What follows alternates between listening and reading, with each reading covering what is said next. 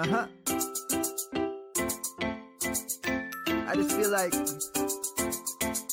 I've been around the block, ripping up fantasy stock, working around the clock. Look at the view from the top. Researching rookies a lot? No, I just be listening to pods, yeah. One in particular, I'm just a messenger, let me just pass on the rock. Browning, brunning, pruning, pronouncing ain't what he's doing. What he's doing is not losing, but infusing you with new things. And there's Dennis the Bennett, yeah. The man is a menace, yeah. Building a dynasty, some of the finest things. Promise you, you won't regret it. Sly as a fox, cultured in pop. Give him his props. Here is a thought, here is a box. And you cannot compare them at all, so don't even try. Careful with the news, but when you use a take, I take up Tony Fire. I mean Dyer, because anyone else is a huge mistake. Whoa, fantasy round table, fantasy round table. Yeah. Fantasy round table, come take a look at the crown, baby. Hey, fantasy round table, fantasy round table. Woo. Fantasy round table, come take a look at the crown, baby. Go. What is going on, everybody? Welcome to another episode of the Fantasy Football Roundtable Podcast, brought to you by CampusToCanton.com. It is Thursday, so Mr. Fox is with me. We are going to break down the rest of the NFC South. We've got the Carolina Panthers and the Atlanta Falcons on the docket. Before we get to that, Matt, how you doing on this beautiful Thursday? Doing pretty good. It's been very hot here. So summer has kind of sprung into shape. We had our first 90-degree day today, so it was definitely shorts weather. Yeah, it's picked up a little bit, which is weird for Texans because, I mean, we're talking about it's June 10th now. I'm trying to remember what day it actually is. The real feel outside right now is 102 in Texas, so I do feel your pain on that. But we've got it's like the first time all year it's really gotten that hot, which is weird because usually in Texas you're talking about like early May it is this hot outside. So I think for me at least I'm a little bit thankful that it's taken all the way till June 10th to get this hot outside. But before we get into it, I did talk about this last week. So due to me wanting to stay married, it was actually just mine and my wife's 8th anniversary. I did not watch Loki. She wasn't really thrilled with me giving the option that I could watch it without her. So I have not watched it. We will definitely jump in and talk about the first 3 episodes next time Matt and myself are live again in 2 weeks. But real quick, spoiler-free, your thoughts. I assume you've watched the first episode. Yeah, I thought it was pretty good. It was interesting, waiting to see where it goes from here, but I thought it was pretty good. I think you'll enjoy it. I cannot wait. You gave me a little bit of information. I think the last time we talked about it was probably getting closer to when it was getting ready to come out because I have only seen like the very first trailer, so I have no idea what it's really about. And I saw some stuff, unfortunately, and I know who Owen Wilson's character is because someone posted something on Twitter about it, but that they really liked his performance. And I've always been a big Owen Wilson fan, so I'm definitely excited to check it out. That'll be something I get to do Saturday before I leave to go out of town. So let's talk about the Carolina Panthers. In 2020, they finished 5-11 and in third place. Their key additions they traded for quarterback Sam Darnold from the Carolina Panthers. They bring in wide receiver David Moore, tight end Dan Arnold, and cornerback A.J. Bouye. Key losses: Teddy Bridgewater, quarterback, goes to the Denver Broncos in a trade. Mike Davis, running back, leaves in free agency and joined their rivals, the Atlanta Falcons. Wide receiver Curtis Samuel goes to the Washington football team. Draft picks. In the first round, they picked, in my opinion, the best cornerback in the draft in J.C. Horn. Still think they probably should have gone Justin Fields there, but J.C. Horn is a really good player. They do get Terrace Marshall, the wide receiver in the second at LSU. Again, really good player. Some people very high on him. He's middle tier for me in that second group, but a really good player. Offensive tackle Brady Christensen in the third, and then Felix's favorite tight end, Tommy Tremble out of Notre Dame in the third round. What do we expect this year from year 2 with Matt Rule now having Sam Darnold, second quarterback, although I guess some would argue the first quarterback was not who Matt Rule wanted. Maybe this is who he feels he can build his team around. So what are you expecting out of them?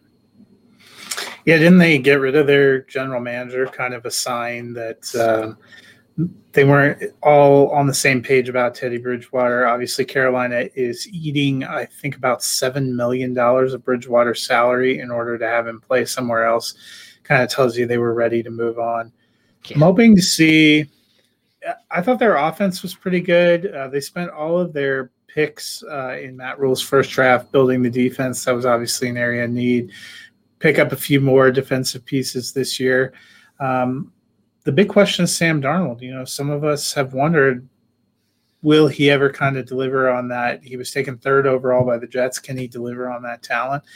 If he can't make it here with some better weapons and these coaches, I think that'll be a real telltale sign. They're committed to him for at least 2 years because he was a first-round rookie. They picked up his fifth-year option. They never get to see him play a game for them, and they're committed for pretty decent money for 2 years. I would think they are all in on Sam Darnold.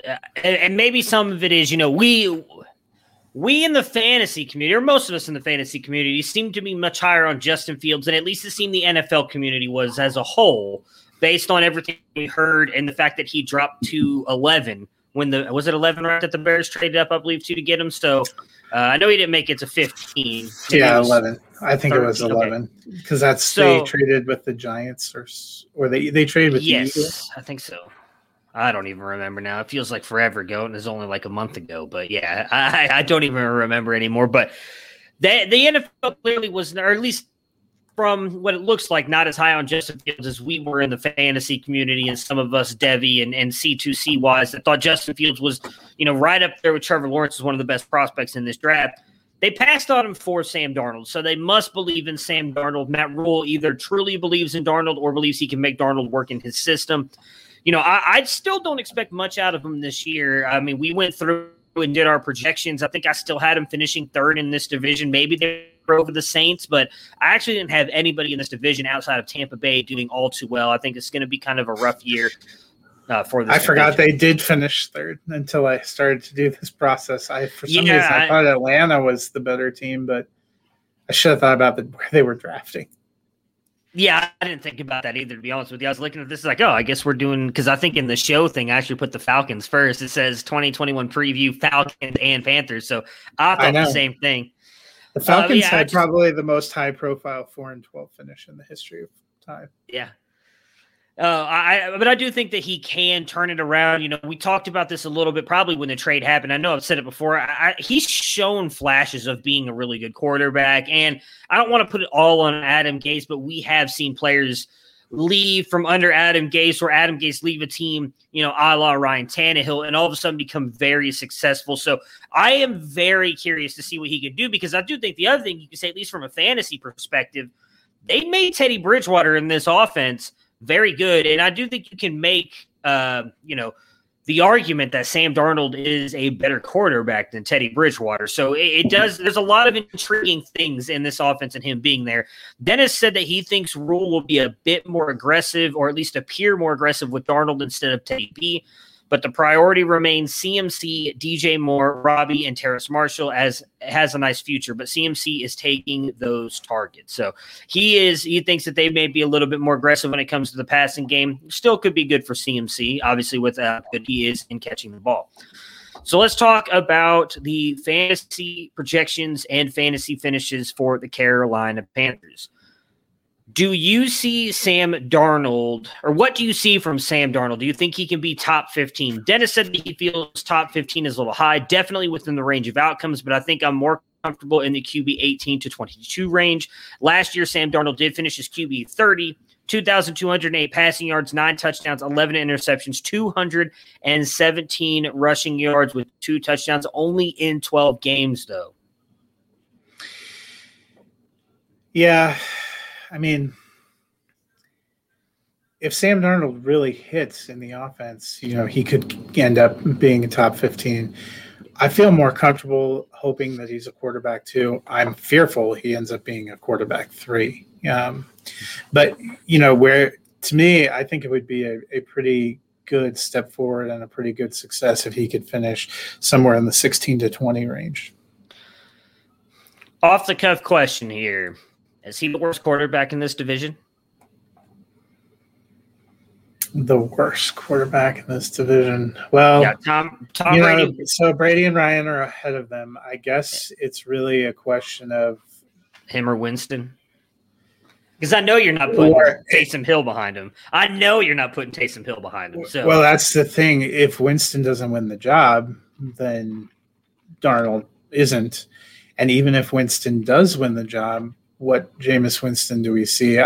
And you have to go back to, will they unlock the potential we always thought was there for Sam Darnold? Darnold showed some good flashes as a rookie when Todd Bowles was his coach, and then they supposedly brought in Adam Gase to fix him. He got mono that first year, but actually had a really nice stretch to end that first year under Gase. That's one of the reasons Gase ended up coming back. People forget the Jets finished 7-9. They were like 6-1 down that back stretch. When Darnold finally got healthy, things started clicking.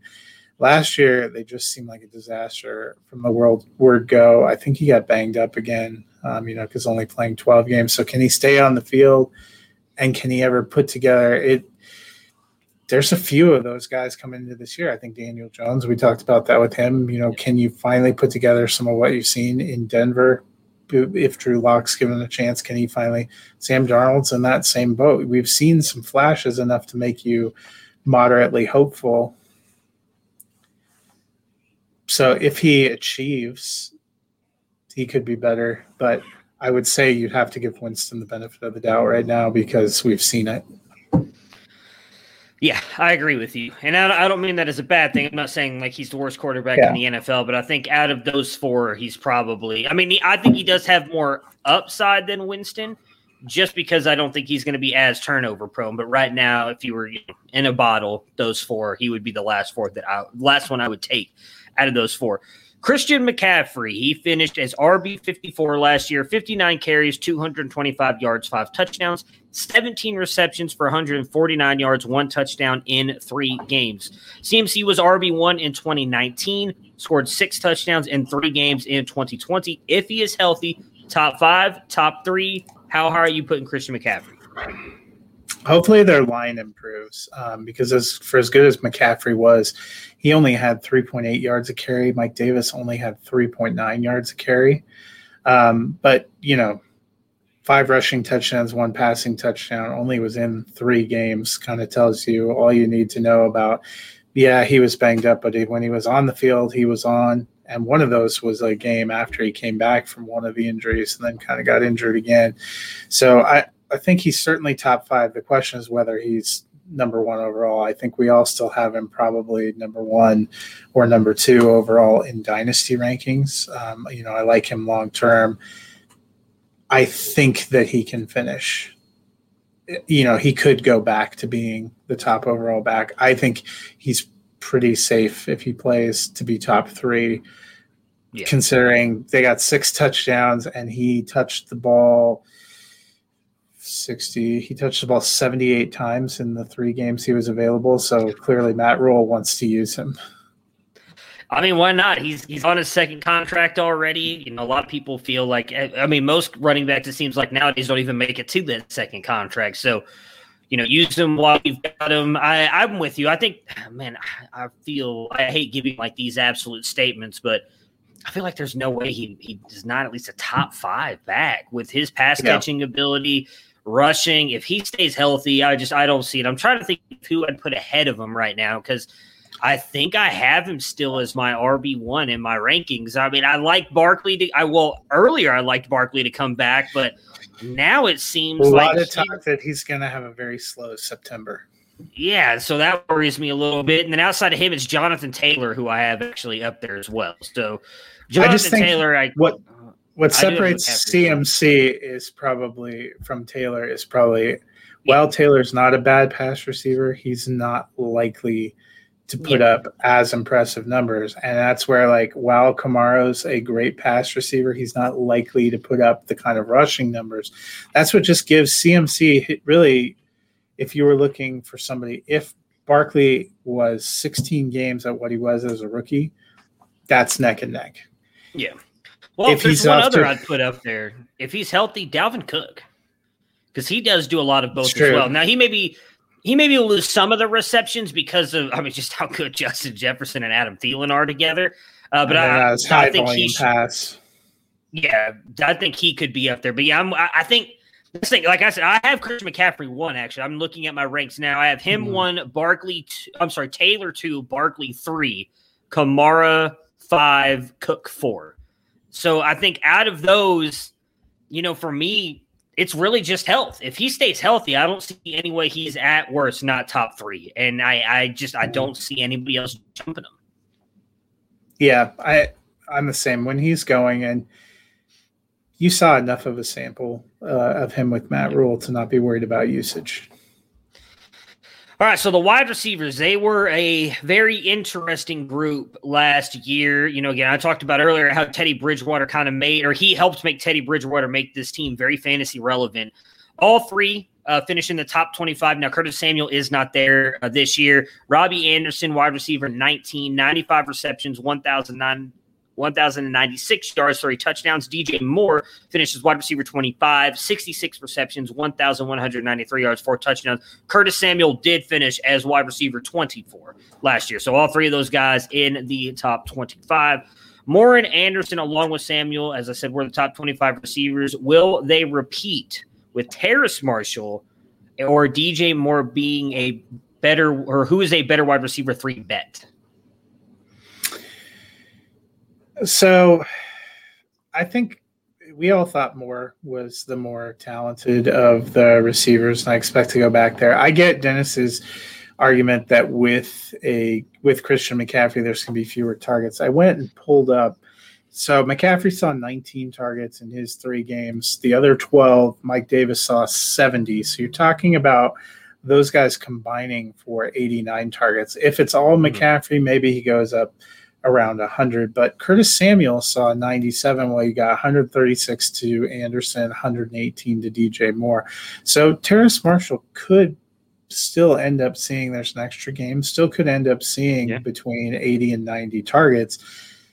I think he could be a wide receiver 3. I think the other 2 probably are higher 2021 receivers. And I personally feel like we're going to see DJ Moore end up as the higher finish. I think we probably saw Robbie Anderson's zenith last year with his wide receiver 19. He saw 136 targets. DJ Moore missed a couple of games, also didn't seem to click with Bridgewater. And maybe part of the reason that, with Dennis made a comment about depth of target and Moore actually being more of the deep threat, that might be more the reason that you saw him fall off a little bit with Bridgewater. Curtis Samuel got a lot of value because they got him involved in the rushing game as well. I don't know if maybe we see that with Terrace Marshall, maybe not. The other unknown is going to be Ian Thomas did nothing. I know you and I were put on our surprise face. They did sign Dan Arnold. He wasn't incredible with Arizona, but he did have some moments. Do they start incorporating a tight end more? Do they incorporate Tommy Tremble? All those are kind of things that could eat into Marshall. I feel pretty confident that I like 2 of the receivers to be in that top 24, or at least in the top 30. Maybe you see Robbie Anderson slide to a more 26 to 28. I think DJ Moore is going to be more in the upper half of of a wide receiver 2, probably somewhere in the 13 to 18 range. Yeah, I'm with you. Terrace Marshall, he's a guy that I've kind of been back and forth on. I liked him early in the process, kind of faded off him for a little bit because of his drops, which again, I mean, he had 7 drops, which I know doesn't sound like a lot, but for a lot of players, that is, you don't even see that many. You typically don't see that. That's why I always used to make fun of Amari Cooper, because Amari Cooper in one season had 8 drops. And that is it doesn't sound like a lot when you talk about the volume they get. You talk about 100 catches or 100 targets, but it is a lot for wide receivers. They just don't typically drop that much.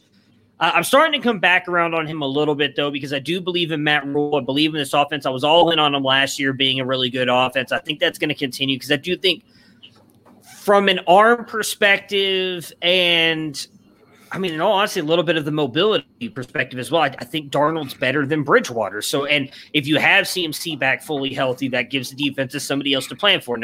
No disrespect to Mike Davis, but CMC is the better running back. Defensive coordinators probably stay up a little bit longer studying film on Christian McCaffrey and trying to figure out ways to stop him than they do Mike Davis. So I don't see a wide receiver 2 or even high end 3 for Marshall this year. I do think Marshall's a great guy to target. I think he's going second round in rookie drafts. I've actually taken him in like the middle of a couple second rounds. And I think that's a great place to grab him because I do think he is going to be very good in the future, but not quite this year because I do think CMC kind of caps his ceiling. Dennis did say that he doesn't think Marshall is a top 24 wide receiver. More likely a low-end wide receiver 3 is his ceiling. So he thinks he's on that back half. You really turn the favor. The off-the-cuff question for you is, how many of the rookie receivers are you taking over Marshall? Obviously, we'll say probably Chase, Waddle, and Smith. I think for all 3 of us would be above him. But then other guys that would be in kind of the consideration: an Elijah Moore, a Rondale Moore, a Rashad Bateman. So for me, I've got Jamar Chase over him, Jalen Waddle, Rondale Moore, Devonta Smith. Not in this order, just so everybody knows. If you guys want my actual order, it'd be Jamar Chase, Devonta Smith. Who would I have probably gone next here? I know this is just like riveting podcasting here. Rondale Moore, Rashad Bateman, Jalen Waddle. And then Marshall. So I'd have him 6 right now, looking at my ranks. I mean, he's right.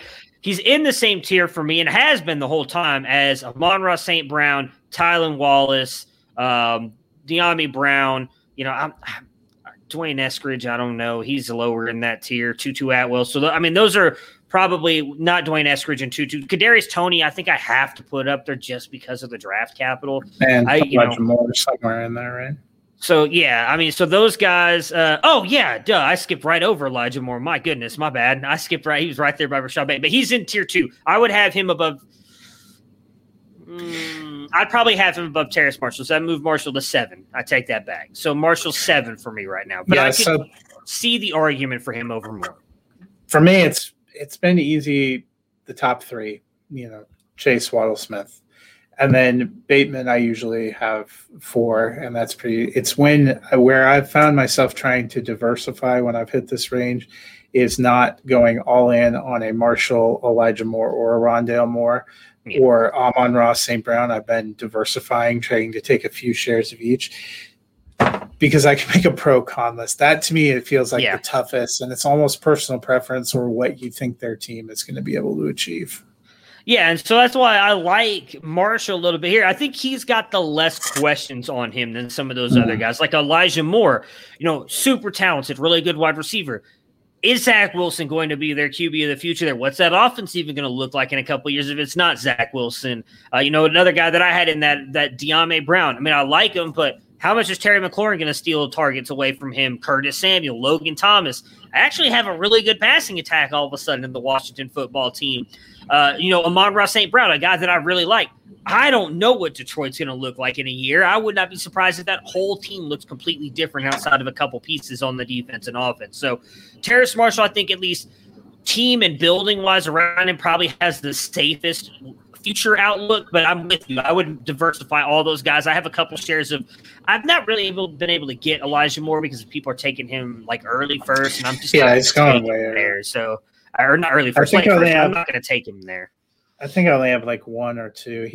Rondale Moore is another one. Sometimes I've seen him go before. I've got him in the second. Before Bateman or before Waddle. Well, that's that Arizona offense right there. Everybody's all excited, especially with Cliff Kingsbury was talking him up today as well, I saw. So, but back to the Panthers. Dennis did say on DJ Moore, he actually had a better ADOT than Robbie Anderson. DJ Moore's ADOT was 3.5 yards. Or it was 3.4. My goodness, 3.5 more yards more than Robbie Anderson. I think many are surprised it is DJ Moore, not Robbie, who was the deep threat. So I am with both of you. It looks like Dennis is all on the DJ Moore train as well. I think he is going to be the better receiver. I do agree with you. I think we kind of saw peak what Robbie Anderson could be. I think he's going to take a little bit of a step back. And a lot of people are excited about him because he played with Sam Darnold in New York and did produce, but he only really produced in the winter months of the season. It wasn't like an all-year thing. That's the only thing is if he has a more of a rapport to start out. I'm kind of the too, if you see Robbie Anderson have a big week one, like especially week one, because he has experience with Darnold and they're both playing their former team. Somebody may start feeling panicky about DJ Moore, then that's a good time to pounce. Yeah. But I don't know if I'd go 13, 15.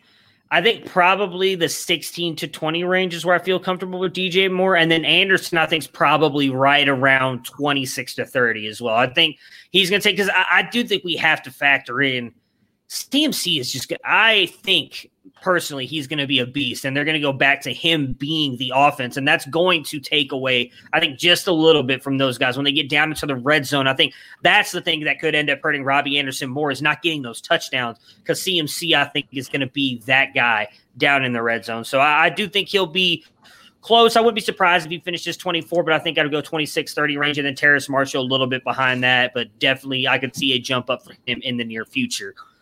Tight end, you mentioned Dan Arnold. They brought him over, and I can't remember. I'm almost positive Matt Rule said positive things about bringing Dan Arnold over. Like they wanted him there.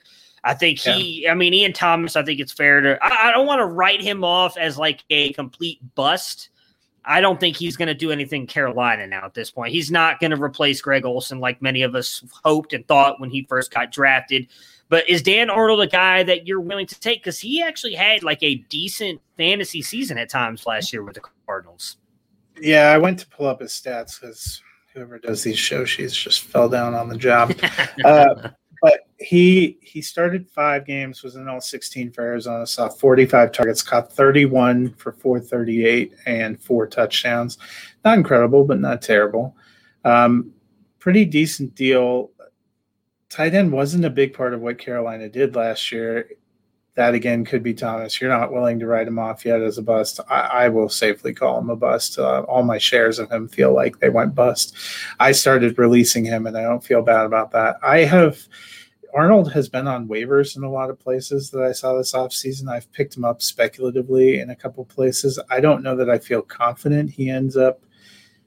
I would say I'm pretty confident he's not going to end up as a tight end 1.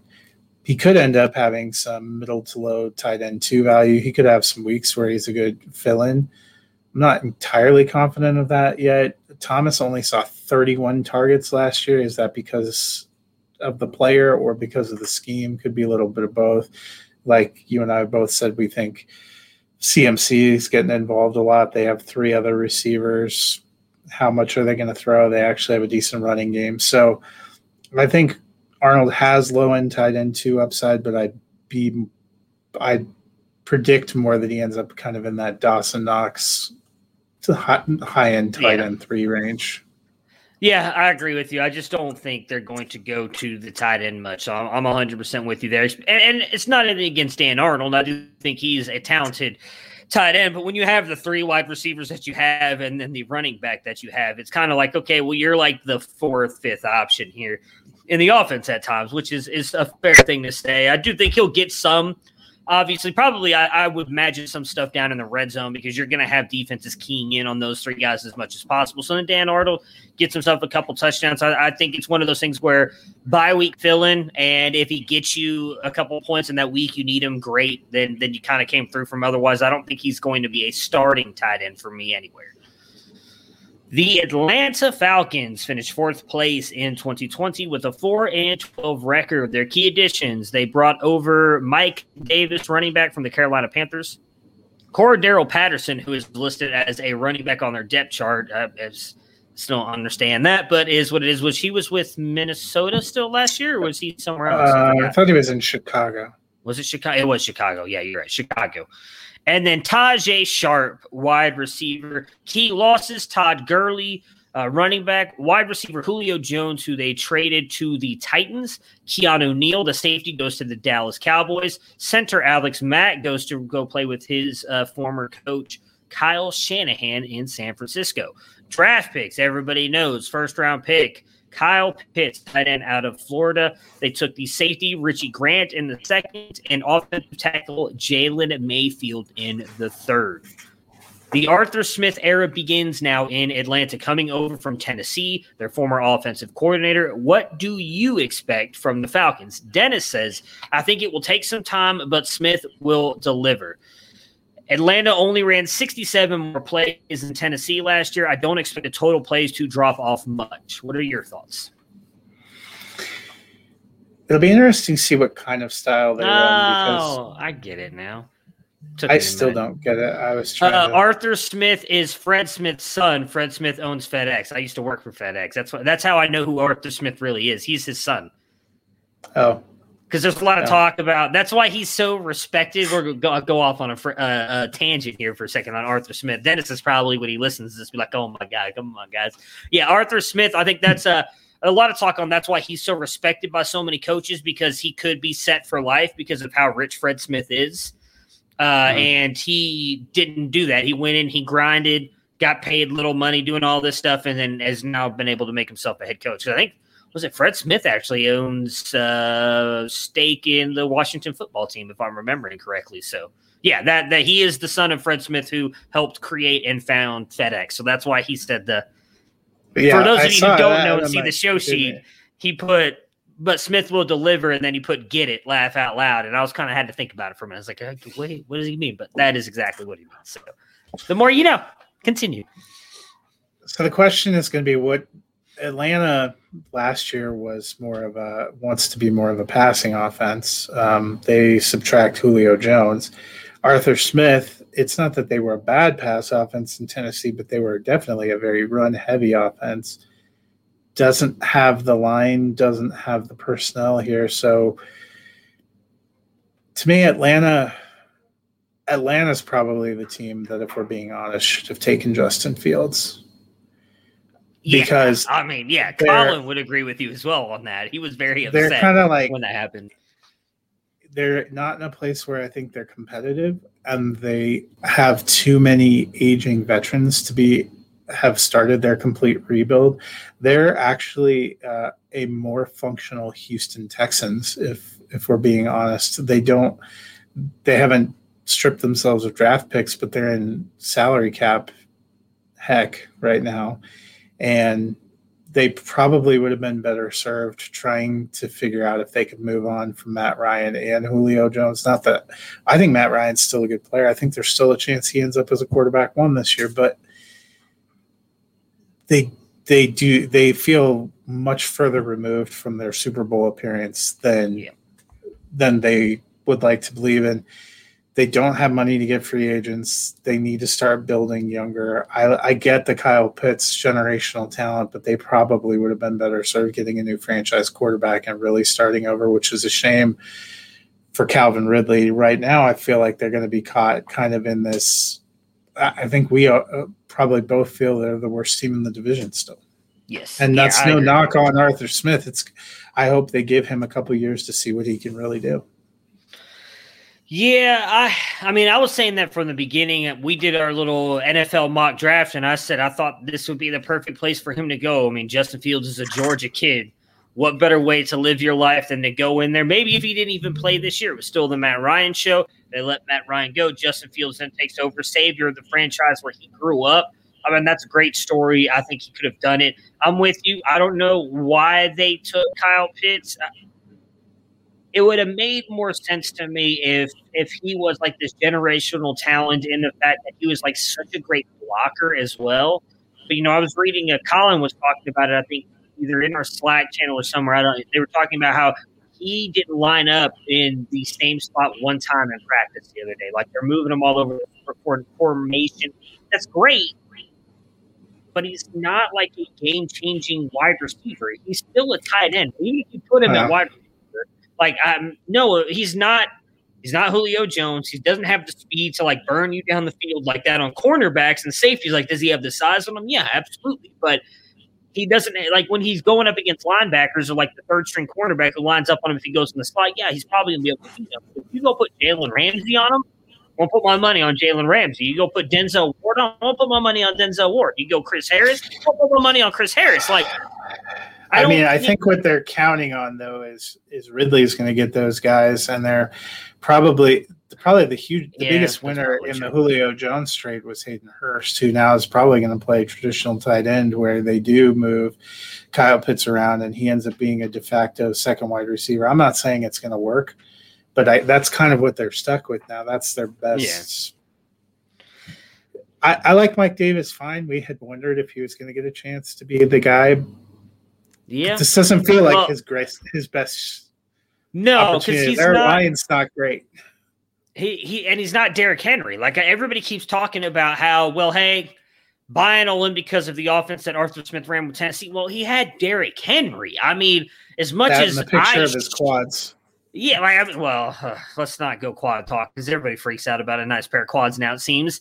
I mean, Derrick Henry, as much as I like to shit on him, is like one of the best running backs in the NFL the past couple of years. I feel like ever since he started listening to this show and we called him out, dude's been a baller since like that second half of the season 2 years ago. Tennessee, 3 years ago welcome. even. Yeah, exactly. You're welcome, Tennessee. We unlocked Derrick Henry for you, not Arthur Smith. It was us. And he's been awesome. Mike Davis is not that, so I don't think they're going to run that kind of offense. I think they're still going to run the ball a lot. I do think he's built around those play action passes. So it's going to be a very interesting offense. You know, I really don't know what to think because I don't think their wide receiver core, even adding Kyle Pitts, who I like. I mean, I called on Debbie Debate for him to have the best rookie tight end season of all time. I mean, he's going to put up 1,200 yards and like 10 touchdowns, according to what I said, or else I have to sing the Michigan fight song. So, Kyle Pitts, come through for me, baby, because I really don't want to do that.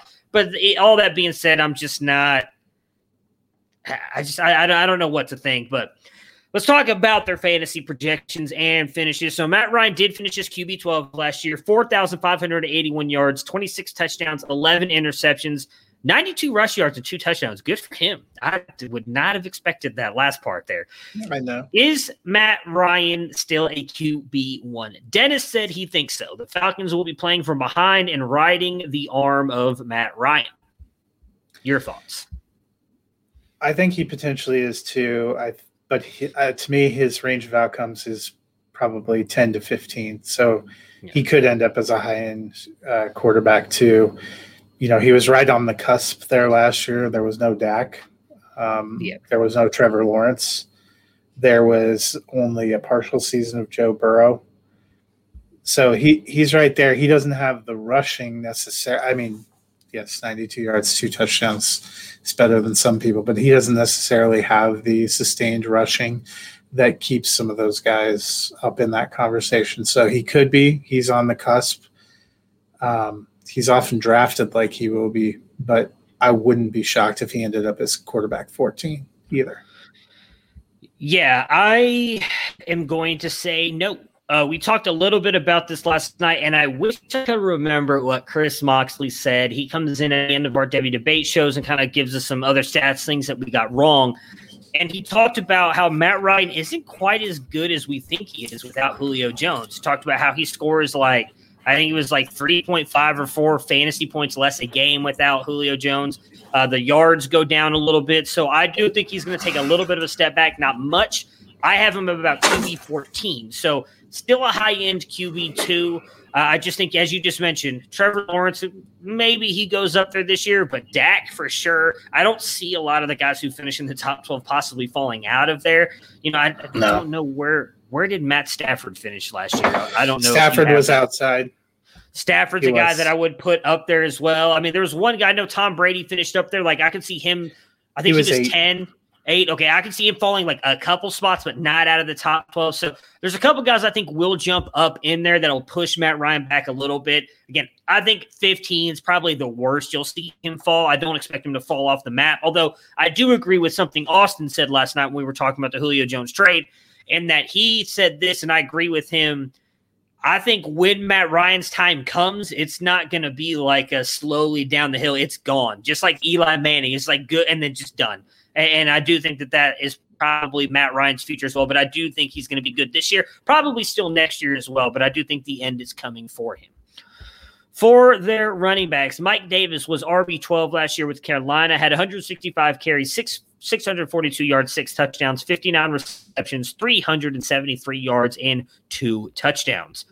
Dennis said on him that I think Davis can duplicate the numbers from last season. You'd have to consider it a successful season. I do agree with that. I mean, obviously that was in a limited amount for the most part with CMC.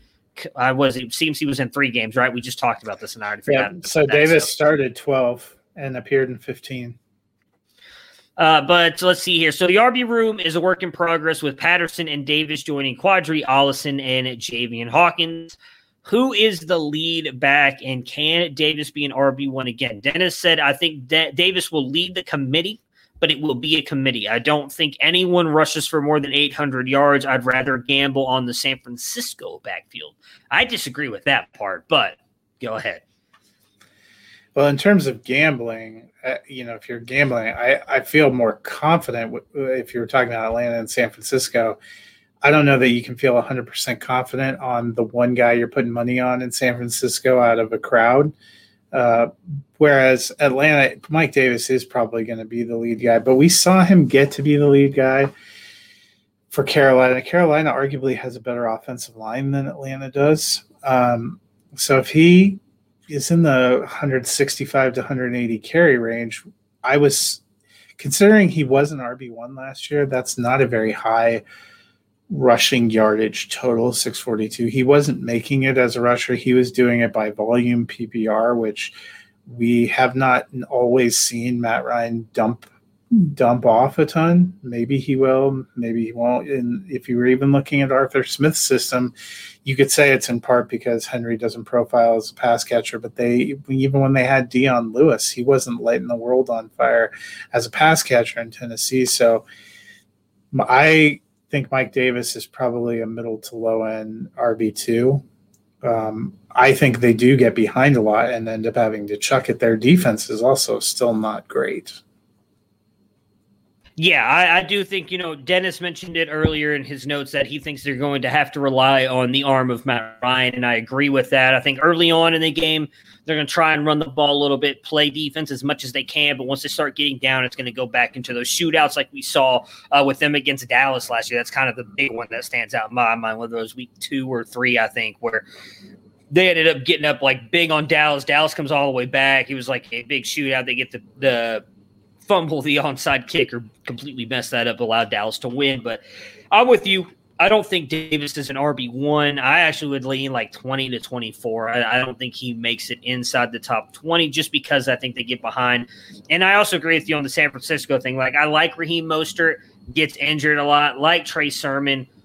I need to see it from Trey Sermon at this level before I'm going to buy into him. And Mike Davis proved it last year. And while I do agree with Dennis that it's going to be a committee, Javian Hawkins is very undersized. So is Jarrett. I'm pretty sure it's Jarrett Patterson. Is that correct? Is there other one? No, it's Cordarrelle Patterson. Oh, God. Why do I keep forgetting about Cordell? Jarrett Patterson's in Washington. Cordell. No, I still don't see Cordell doing anything either. And then Quadri Ollison, I mean, that was Dennis's guy a couple of years ago, but he has yet to do anything really. So while it may be somewhat of a committee, I think Mike Davis is going to be the lead back, like at worst, a 70-30 split somehow. And so I'm definitely going to buy into him more than I would the San Francisco backfield. Julio is 195 carries for Todd Gurley last year. He only had 678 yards. He ended up with 9 touchdowns because they were kind of ramming him into the end zone. Do they do that again? Who knows? That kind of shows you 3.5 yards a carry. Part of that was we thought Gurley had lost a step, but their line's not incredible. Yeah. Julio Jones is gone. What do we expect from Ridley, and is Gage or any other receiver someone you want to play? Calvin Ridley finished last year as wide receiver 5, 90 receptions, 1,374 yards, and 9 touchdowns. Russell Gage finished as wide receiver 37, 72 receptions, 786 yards, and 4 touchdowns. Dennis said, I'd guess Gage finishes somewhere in the range of wide receiver 26 to 36.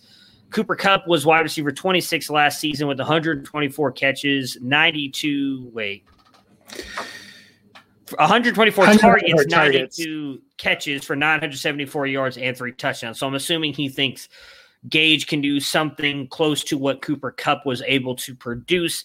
He also said that Ridley had already ascended to the top of the depth chart. He is in for a 160 target season.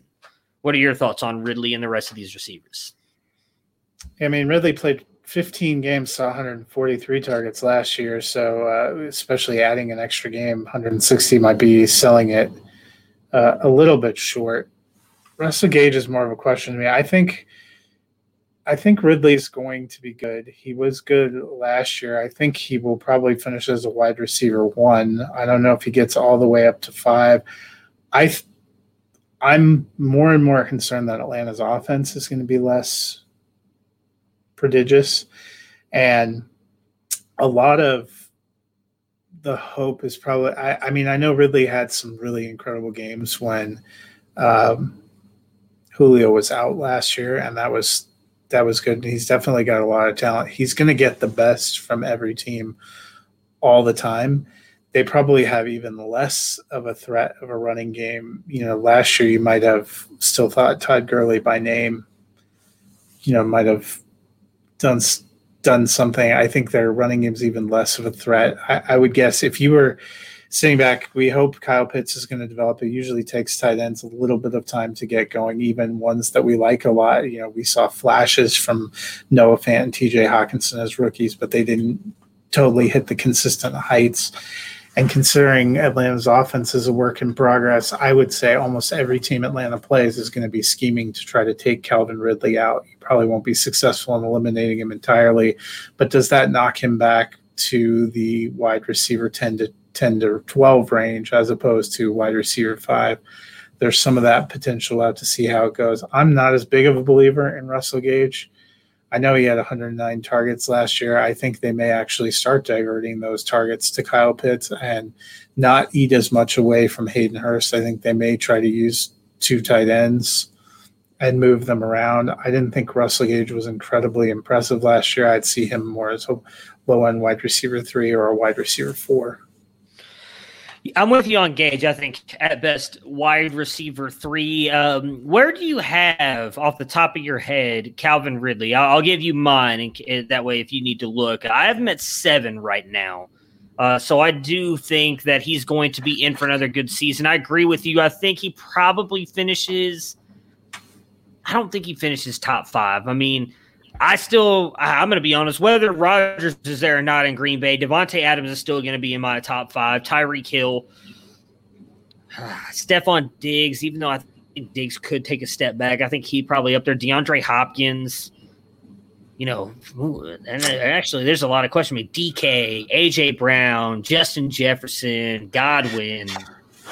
Yeah, I mean, to me, there's a range anywhere between, probably 5 and 14. That I could sell myself. I haven't finished doing 2021. Initially, after the trade, I started to worry a little bit about Ridley. I've come back around a little bit. I think he's in the wide receiver 1. Some of it's probably going to depend on touchdowns. Yeah, and that's where how good is this team going to be in the red zone? Do they try to use Pitts and Hurst more in the red zone, or pile driving with Mike Davis? Ridley had 9 touchdowns last year, but we saw sometimes the difference between Julio Jones being a top 5 wide receiver and a lower wide receiver 1 was he didn't get the touchdown opportunities. Yeah, I would go – I don't think he falls out of the top 12. I just think Ridley's that talented. Mm-hmm. I agree with you. He's definitely going to get the best matchup every week. Guys are going to go at him. He proved himself last year to be the top wide receiver, so he's going to get everybody's best every single week. And he doesn't have the benefit of having a Julio opposite of him now in games. And I do think that helps at times, because I still think even when Julio was out there, yes, he produced when Julio wasn't. When Julio was out there, I would imagine he didn't get the best cornerback every single time. Maybe they went back and forth between the two. So he's going to be the guy all year long. Doesn't matter what Kyle Pitts does. It's going to be Ridley every single week as the one in that offense. So I still think he's going to be able to produce at worst 12, but I think I've got him at 7 right now, and I think there's a realistic shot he finishes anywhere after I just named him anywhere in that 5 to 12 range, and so still wide receiver 1, so that's good for him. Speaking of Kyle Pitts, he's here. What do you expect from Pitts, and what about Hayden Hurst? Hayden Hurst finished last year as tight end 10. Still don't know how that happened. 56 receptions, 571 yards, and 6 touchdowns. Dennis said that I think we will see a lot of both guys. Hurst will be the traditional, and Pitts will move out wide. I think Pitts has a really good year, but isn't a conventional tight end. Hurst could push low-end tight end 1 numbers, but I'm not counting on it. How do you view the tight ends? Yeah, I think they're both going to be involved, especially now that Julio Jones is gone. The real question would have been if you had Julio and Ridley, how does that split work? I think Kyle Pitts will have a decent season, but probably be around a low end tight end 1. In Dynasty, he's top 5 for me. I think I had him as tight end 4 right now. But in terms of rookie year production, I think he'll probably have a season closer to where Hayden Hurst finished, have some really good games, have some games where it's a learning curve. He's probably going to be between 8 and 12.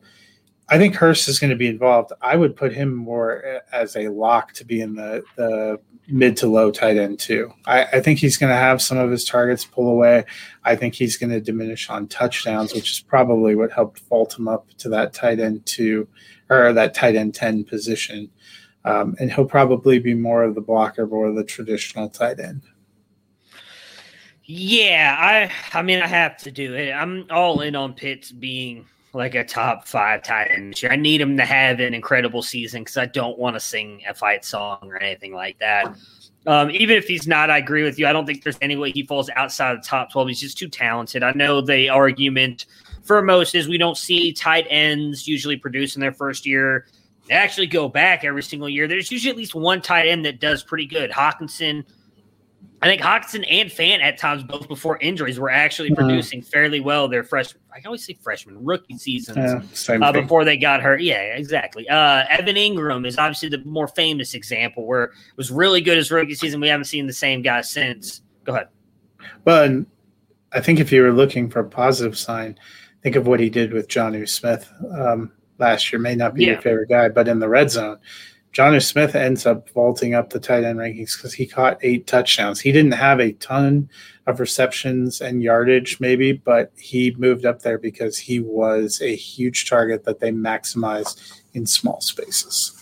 No, I love Jonnu Smith. I just felt like they didn't use him the correct way. I mean, you would see the creative play calling at time, getting him the ball in the run game, having him run certain routes, and then they would go 4 games of him not getting even targeted twice. All of a sudden, Anthony Perkser's going out there. So if that's what Arthur Smith does with Pitts, I'm screwed. And that's possible because Hayden Hurst is not garbage. But I do think Pitts is going to have a really good season. I'm banking on him having a magnificent season. And your argument for Hurst is probably he's playing for a contract because they declined his 5th-year option. I forgot he was a first-round pick. They declined his 5th-year option, so he knows this is it, which – if drafting Kyle Pitts wasn't a shot across the bow, that certainly firmed up his place. But he's going to want to show what he can do. And he did get better, I thought, in the back half. I think the problem for you, we kind of went in because we liked the opportunity. We'd seen what Hooper did. It took a little while for him to seemingly build that chemistry with Matt Ryan. But he should come in with a chemistry advantage, over a Pitts. He was arguably more impressive than Gage down the stretch. That's my one argument I was trying to make last night on Debbie Debate because we talked a lot about the Julio Jones trade and everything on there. That's why I'm so high on Pitts. I mean, you get rid of Julio Jones. So now, as you just mentioned, Pitts almost has to become a focal point of this offense because they don't have, at least both in our opinions. I know Dennis likes Gage a little bit, but, Ozamita, Zacharias, whatever, Ozzy, whatever. There we go. Whatever his name is. No offense to you. Yeah, I called him Oz last year. I'll stick with that because your name is too hard for me to pronounce. I'm not I think he's an okay receiver. Same with Russell Gage. The best receivers on their team, though, in my opinion, are Calvin Ridley and Kyle Pitts. And what you just mentioned is my key thing with Pitts. Look at what Austin Hooper was able to do with Matt Ryan. I think Kyle Pitts could do that plus some because he's the better athlete overall, and they're going to move him around the formation. I do think Hayden Hurst is still going to be decent this year. I agree with you, probably tied into because I think when they get down into the red zone, as you just mentioned, I mean, you know those defenses are going to be keying in on Kyle Pitts and Calvin Ridley. So if they're not running the ball with Mike Davis, maybe they can get, Hurst to get in there and fake it on a block and then kind of cut out and then get in open and get a touchdown here or there. So I think he can finish as a tight end too, but I think Pitts is, you're going to have to take him as like a top 5 pick anyways in your rookie drafts. I think he's going to bring back that value. I would not be surprised with the way we've seen Kittle hurt, Darren Waller, I think, still going to be up there. Obviously, Kelsey is just, he's the Tom Brady of tight ends. He's never going to go away. Who else? Who am I missing up there at the top?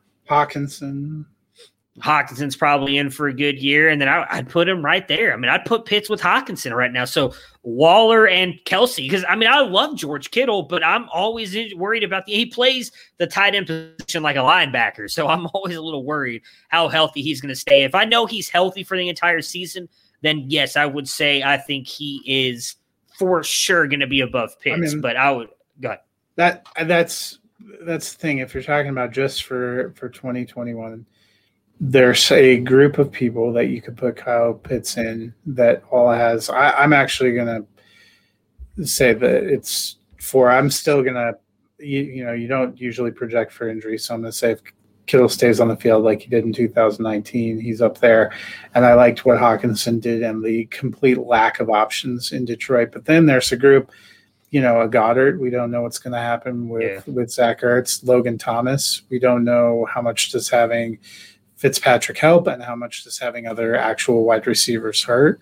Robert Tonyan was a TD wonder. If Aaron Rodgers is gone, boy, that makes you scared. We still don't know what happens with the two Patriots tight ends. I love Noah Fant's talent. Does he have a quarterback? And I say that as a Denver Broncos fan who's still hoping for the best with Drew Lock. He also has plenty of competition. So you're looking at those guys that all have potential. And then maybe the sneaky one is if Dallas decides that they're only going to use one tight end. I mean, they had a tight end one last year because they gave 89 targets to a tight end while still giving 100 targets apiece to those receivers and 71 targets to Zeke. I just looked at the Dallas tight end today. I was like, oh my God. There's potential. There's people you don't see. Like last year, Tonyan, we didn't see that coming. We were as Jay Sternberger would be the year. No, Robert Tonyan catches 12 touchdowns. So there's always those wild cards. Pitts is in that mix. And, if Pitts had a hybrid of a Corey Davis and Jonnu Smith season where he saw more targets and got the receptions and yardage, but still was a huge focus in the red zone, he could end up being a top 3 tight end. You just never know. Yeah, I mean, I would bank on him finishing top 5 just because, everything we've talked about here, bad offensive line, probably going to be behind in every single game, don't have much outside of Calvin Ridley. I just think, it would be, I think it's fair to say a disappointing season for most fantasy owners if he doesn't finish at least top 5 at tight end. So I think that's probably worst case scenario, just based on what we're seeing now. Obviously, we can't account for injuries, so assuming he stays healthy, top 5, I think, is at worst where you're likely looking at for Kyle Pitts. So that will do it for us today. We appreciate you guys listening. I never really say this anymore, but if you guys have time, give us a rate and review. As I mentioned at the beginning of the episode, we are with Campus to Canton now, so you may be listening to this on our feed. It also drops on Campus to Canton as well, so the new listeners there can get a little taste of us. We will have 2 pre-recorded episodes next week as I will be on vacation. We will be talking about the AFC South with the Colts and somebody going first because I can't remember Tennessee. Tennessee, it's because that trade Rectar. And then obviously the Texans and the Jags, the second episode on Thursday, and then the Monday after, which is the 20-something. What is that? I don't even know. On my whole schedule's going off here. Yeah, it would June 21st. June 21st, we would talk about the NFC West, Seahawks and Rams. Matt, Dennis, and myself will be back live again on that day. So until then, since we pre-recorded, you can now know for a certainty that next Wednesday is the day that Deshaun Watson gets put on the commissioner's exempt list. Or he's traded to your Denver Broncos. Apparently that's where he wants to go play. Please stop. I'm just saying. All right. Until next, Monday the 21st. So in 11 days, we will see you guys live again. Enjoy your weekend. Enjoy your upcoming week. And we'll talk to you guys again soon. Prepare for glory! I don't know if you got your popcorn ready. Do you got your popcorn ready? I came out the womb, I was ready. And he's hit the end zone for an unbelievable touchdown. I would be honored if you played football for this team. Throw it up above his head. They can't jump with me. Golly. Oh, they tackle him at the 40-yard line. Who can make a play? I can.